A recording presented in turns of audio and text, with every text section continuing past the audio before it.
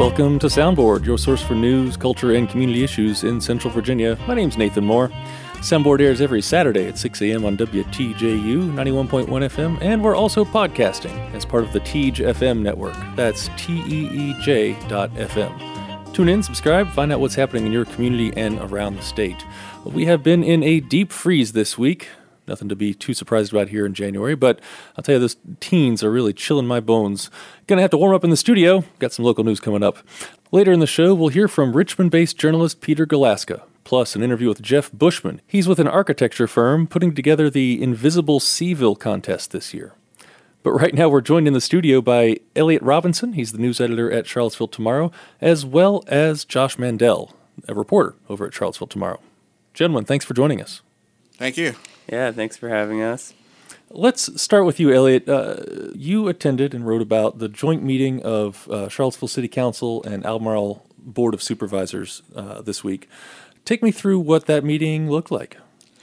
It was mostly as an overview of the things that the city and the county are already working together on and looking forward to other things they could possibly collaborate with. There's several memorandums of understanding that the city and the county have now. One of them, for example, is with the new courthouse complex that is coming up in Court Square.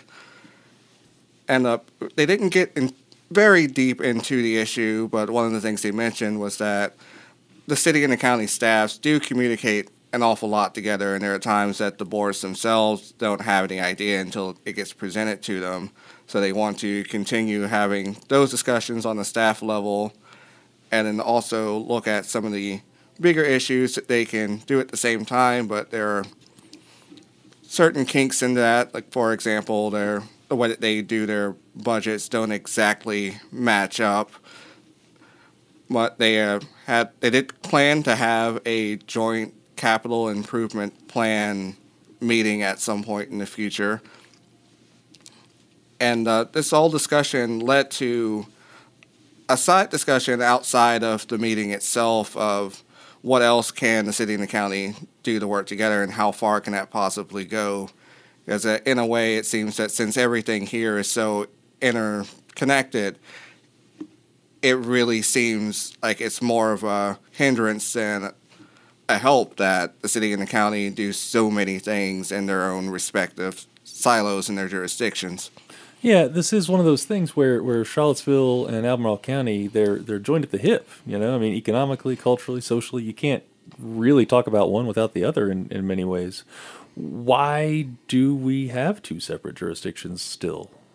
I feel that in a way when the Commonwealth of Virginia set up cities and counties as two completely separate entities, it was a great idea at the time, but now that more than 100 years has gone by, the General Assembly should possibly take a look at that, and maybe in the spirit of collaboration, the city and the county could possibly bring up something that they can send to their delegates and senators to find some way to make these separate entities in the state work closer together. I grew up in Hampton Roads, and there's 7 cities there. Mm-hmm. Combined, they would have the population of Philadelphia and probably the same clout on the national stage, but instead you have 7 cities warring against each other to land a large business or build a stadium or even do some transit projects. So it just seems like the state as a whole has set things up that jurisdictions are warring against each other. And hopefully meetings like these will lead to Charlottesville and Albemarle of taking away that general feeling from people who live in both that they are constantly at odds with each other. And there was a time, I feel like not that long ago, a year or two ago, when the city and county relations were maybe a little more tense in some of those courthouse discussions, which you alluded to before, and just other sort of diverging priorities. It was kind of a cool reception between each other, but this meeting was a very different tone, very good feelings all around. Yeah, it was definitely good feelings all around. One thing they did at the very beginning, they had an exercise where they broke up the counselors and the supervisors into groups, and they gave them Post-it notes with different things that they've worked together on from the 70s up until today, and had them put them all up on the boards just to show, look at all these things that we've done that have gone well together. Elliot, thanks for that. Josh, I want to turn to you and talk about some of the education news in Charlottesville and Albemarle County this week, in particular gifted programs. The Albemarle County School Board was talking about gifted programs and kind of a new model they're looking at implementing. Take me through what that's about. Yeah, I've been doing a lot of interviews and research about the local gifted programs over the last few weeks. I think Albemarle and Charlottesville are both having a lot of discussions about educational equity, and gifted education really comes up to the forefront because in both school divisions, white students are identified as gifted at rates that are 4 or 5 times higher than Black students or Hispanic students, and there's clearly something wrong with that model. And leaders of the school divisions acknowledge that the identification system is broken. Albemarle County's proposed budget right now includes about $100,000 to hire a new program manager for gifted services to change the talent development model in elementary schools. Talent development is the idea that the gifted resource teacher at a school works with a group of students who are not all formally identified as gifted, but show gifted traits and have the potential to get there. And the new model that Albemarle's trying to move towards is that this talent pool would, after doing a screener standardized test, they would take the top 10% in each demographic category, like African American students, Hispanic students, economically disadvantaged students, and they would all be in that talent pool and presumably getting the same gifted services that formally identified students are. Let's back it up just for a second. Sure. What is the current identification system for gifted students? Generally, they use a nationally recognized screening test similar to a IQ test, and that's one of the key factors in being identified. What role has parent advocacy played in getting kids into the gifted programs at their schools? I think it's definitely played a role, and in my conversation with Albemarle's gifted coordinator, I think they've taken some steps to minimize it, but parents definitely play a role in the process, and I think that probably accounts for a lot of the disparities that we're seeing. So Albemarle is trying to tackle this, do better, approach it with a sense of equity and inclusion for kids from lots of different kinds of backgrounds. What impact are they hoping to have with this new gifted coordinator position? It's an interesting question because at the last school board meeting that I went to, one of the school board members, Katrina Carlson, pointed out that giving all kids gifted services still isn't the same as formally identifying them as gifted. And I think that the school division sort of wants to eliminate the impact of that designation as much as possible, but it's required by the state. And I think that Katrina Carlson was saying that this talent development model shouldn't ignore the fact that the problems with identification still exist. It shouldn't be taken as a given that students of color or low-income students don't have easily identifiable talents, that there has to be also a lot of introspection and changes to the identification process too. Thanks again for coming in. Thank you. Elliot Robinson is the news editor, and Josh Mandel is a reporter at Charlottesville Tomorrow. To read more and get into the weeds with all these topics, you can go to cvilletomorrow.org.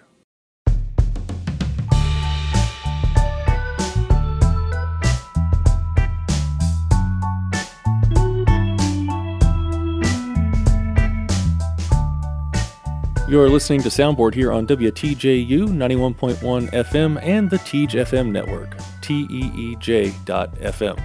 WTJU and Teej FM are both a service of the University of Virginia, though opinions expressed on this show are, of course, just that, they're opinions. They are not the positions of the university. Stay with us here on Soundboard.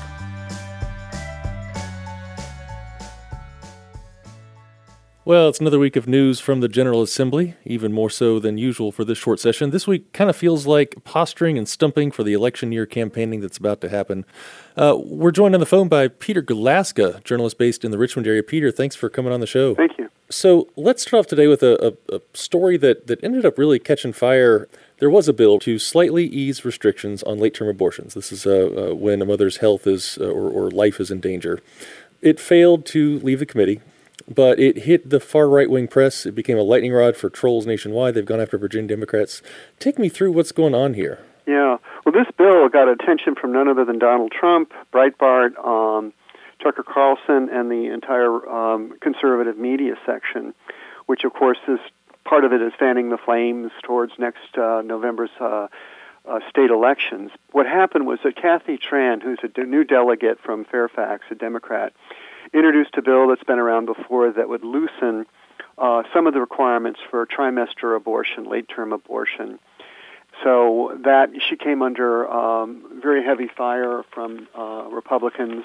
And one of the things it would do, if you wanted to get a late-term abortion, you had to have the certification of 3 physicians. She would wanted to change that just to 1 physician. The big issue that everyone is talking about is whether a baby can be aborted as it's being born. And then Governor Ralph Northam, who should know something about this because he's, by training, a pediatric neurologist, a medical doctor, was on WTOP in Washington radio, and he was saying, basically suggesting that a baby could be killed after it's born if it's severely deformed. He claimed later that this was taken wildly out of context. But in any event, the bill is dead, but it really, really resounded very, very quickly on Wednesday. How did it come to pass this time? I mean, this is a bill that seems like it's kind of tweaking around the edges. You know, it's like, well, we're going to change how many doctors have to sign off on a medical procedure related to abortion. Why did it catch fire in the way that it did? Well, I think that several things happened. First off, the Republicans in the General Assembly kind of ramped down on late-term abortions in 2012. This bill would sort of try to undo some of that, although some of it's already been allowed. Especially if the child is severely deformed and not viable, meaning it would die or the mother's life's in danger, stuff like that. But what happened was that Republicans really are worried about the anti-Trump down-ballot vote coming up in November. And this is a way to really trigger interest among middle-class people. I know Carlson, I watched him on Fox, and he was saying basically, the Democrats are now the party of the poor and the very rich, and they're leaving the middle class behind. Well, this is an obvious gambit to play towards more conservative middle class voters, which is what the Republicans need to hold on to their seats. Well, and this particular issue, they take something like, let's change the number of doctors who have to sign off, and then morph it into Democrats want to kill babies. I mean... Yeah, I know. That's exactly what happened. And I think the governor's comments, while sincere, were really, he kind of fell into a trap. And so did Tran. And even the co-sponsor of the bill, Dawn Adams, a Democrat from Richmond, backed away from it, apologizing, say, I didn't really read this bill before I co-sponsored it, which is somewhat disingenuous, but anyway. Well, speaking of Republican bills to quash women's rights, there is the Equal Rights Amendment. It was led by feminists in Virginia. Democrats this year pushed for passage of the Equal Rights Amendment. The state Senate passed it. The House wouldn't even let it out of committee for a floor vote. What's going on with this story? Well, once again, this is like the 5th time it's happened that the Senate passes ratification, it would make Virginia the 38th state and last state needed to ratify the ERA nationally. It's been, of course, the ERA has been around since '72. In any event, Senate passed it again this year, ratification, and then a House committee bottled it up. And now proponents of the ERA are taking a couple steps. One is they're trying to convince the House of Delegates to take it out of committee and put it up before an entire House of Delegates vote, which might be different than, might break it free. And the other one would be just to come at it in different ways. And I'm not sure how successful that is going to be. once again, it may be if Democrats gain control of the House and the Senate in November elections. We'll have to wait and see. Sure. I mean, so both of these are kind of angling toward women-centered political issues being really big in the 2019 campaigns coming up. Yeah, exactly. I know that the Washington Post reported that 3 congresswomen who are newly elected, Abigail Spanberger, Elaine Luria, and Jennifer Wexton up in Northern Virginia, have all been lobbying from Congress to convince Virginia to go ahead and ratify ERA, saying it's about time. And, of course, you have a number of new and empowered female legislators in the General Assembly. So we'll see what happens.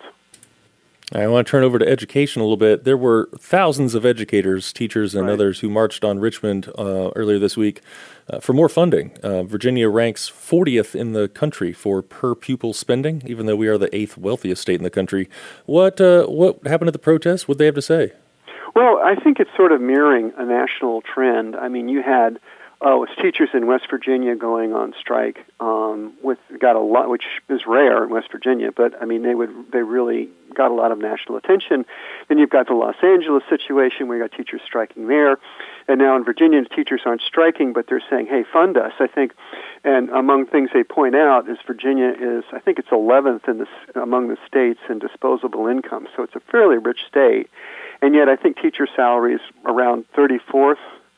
In the country, and as you noted, 40th when it comes to spending overall, and so why? I mean, why should teachers have to not be able to live a middle class life?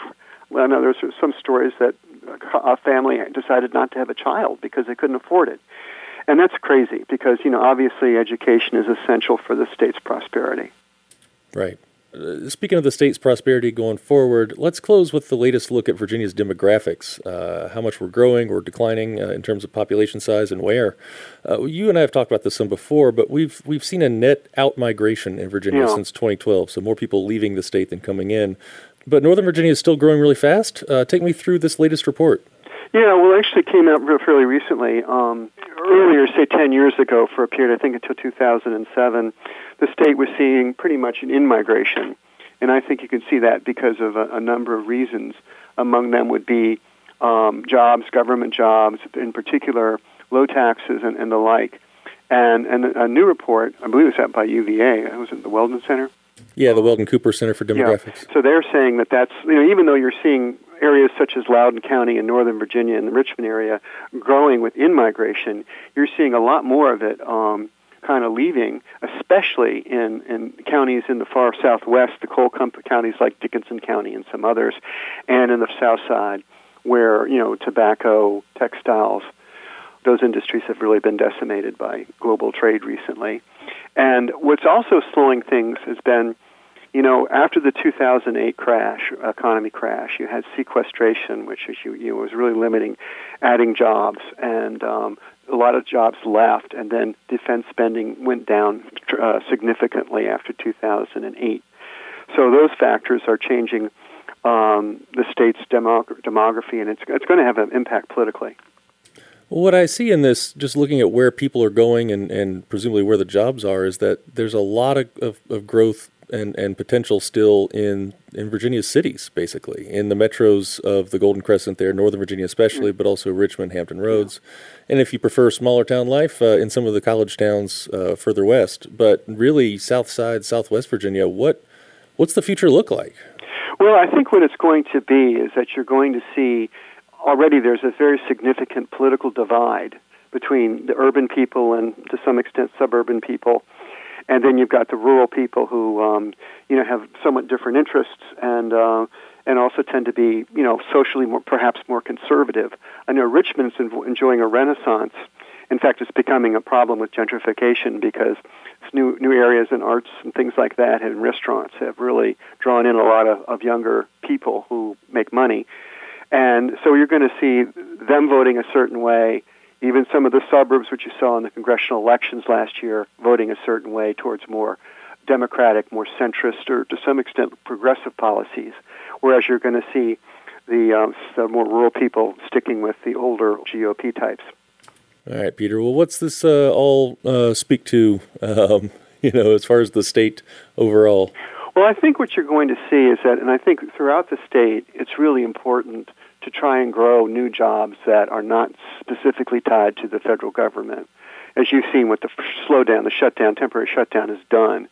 And you're seeing that with Amazon, you're seeing that with Facebook in Henrico County, you're seeing, an onslaught of IT jobs. You've got UVA, Tech, and George Mason really beefing up their data education programs, and that's going to be the future, obviously, which is not saying a great deal, but that's true. All right, Peter, thanks much. Okay, thanks. Peter Galaska is a journalist based in Richmond.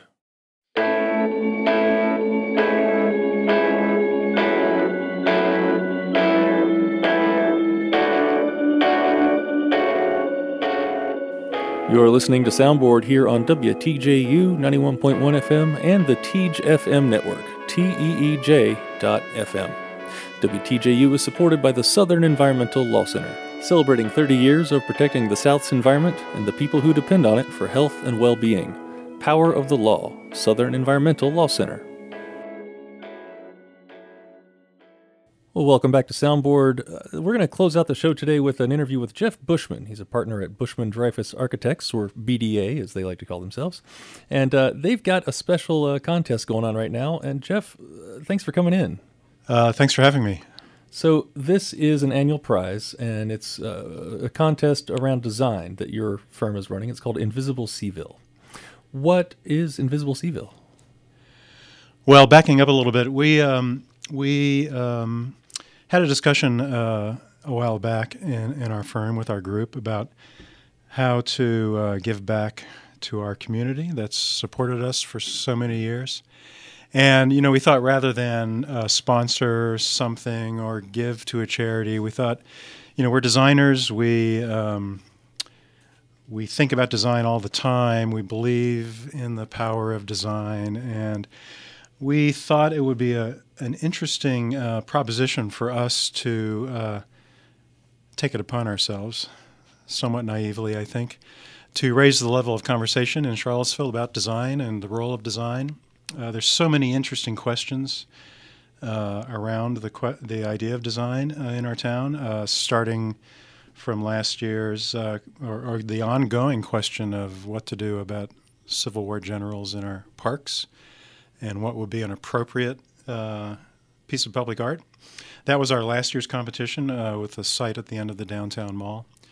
This year, we're calling the design competition Invisible Seville, and we're asking participants to describe on a piece of paper. It has to be two-dimensional, but it could be almost anything. To describe or tell us about a system, a story, a narrative, a condition, a situation, or a place that may not be largely known to the public. In other words, speak your own truth about where you live. Tell us how you'd like it to be better, or tell us how you're thinking about it in ways other people may not be thinking about it. And accompany that image with a caption, we're calling it. So our competition brief, it's a little bit unusual for a design competition to ask for a separate caption, but we're almost equating the words with the image. Mm-hmm. And we'll have a show at the Jefferson School in March where we'll display both of these side by side. It sounds like a real life Atlas Obscura almost. You've got it. It's a little bit less map-based than Atlas Obscura. I mean, Atlas Obscura is a fascinating book, and anybody who's thinking about that and would like to enter with that kind of proposition would please do so. There's another book that's also inspiring us, which is a book that Italo Calvino wrote in the 70s called Invisible City instead of Invisible Seville. Invisible City is a fascinating book, and it ostensibly is talking about 55 different cities that Marco Polo saw in his travels to the east. And he comes back and he tells the Kubla Khan about all these amazing cities he's seen. It's a great bathroom book. Each chapter is about 2 pages. Each city, there's 55 of them, as I said. But what you realize after a while is that he's just describing the same city, his hometown, Venice, in 55 different ways. And so that's been an inspiration for us, and that book has inspired other people like Rebecca Solnit, who wrote 3 books about San Francisco, New York City, and another one about New Orleans, looking at maps, interesting ways of mapping those cities in ways that nobody has thought about mapping before. So I should say that there's no single winner. We plan on awarding 8 unranked winners. Our goal is to put up a show. We have a panel of judges who will select the winners and show them all together, all 8 at the same time, represent a kind of kaleidoscopic view of our town. Mm-hmm. And there's a cash prize, $1,000 for each of those winners. That is what we've sweetened the pot with, yes. We said to ourselves, designers like to do real things, like to build real buildings, design real spaces, get real things published if you're a graphic designer. We're not in a position at present to offer a real project, so we're interested in, there's a tradition with design competitions, which is to have a design idea competition just to get people talking. And that's our take on it right now, so this is an ideas competition, and to make it attractive to people. It takes a lot of time. We value everybody's ideas, and so rather than, again, as I was saying, donating to a cause, or we're donating to the idea of design and compensating people directly. What problem do you want this to solve? How do you what's the goal besides just a bunch of great ideas? Well,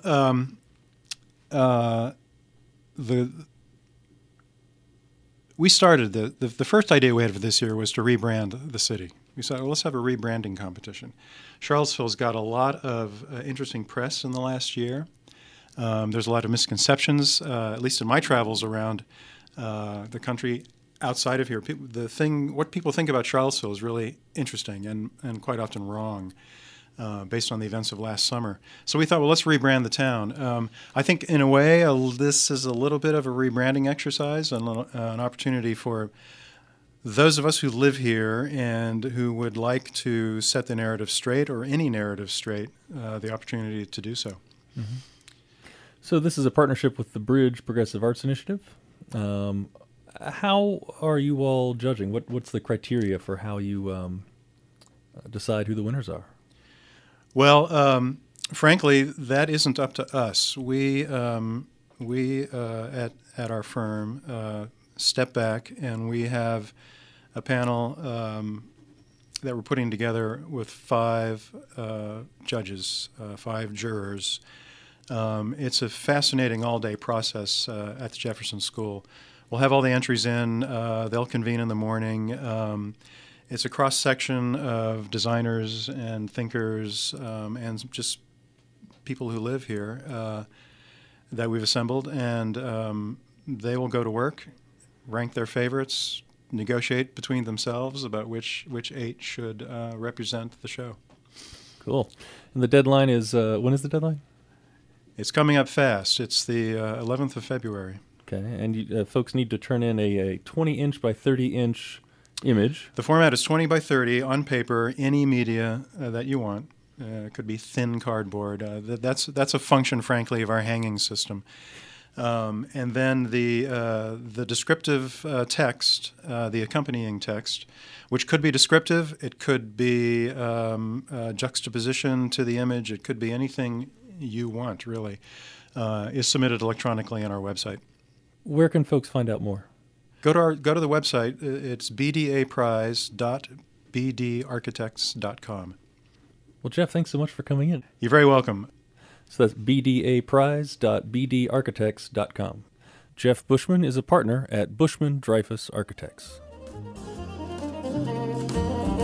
Well, that does it for this week's edition of Soundboard, your source for news, culture, and community issues in Central Virginia. My name's Nathan Moore. Our theme song is Kyoto Beat by Morena Lasco and Jay Pun. Check those guys out. This is Soundboard. Catch us at WTJU.net or our podcast home at TeeJ.FM. That's TEEJ.FM. And next week is the Folk Marathon here on WTJU. 7 days and nights of round-the-clock folk roots and world music to please your ears. Have a great week.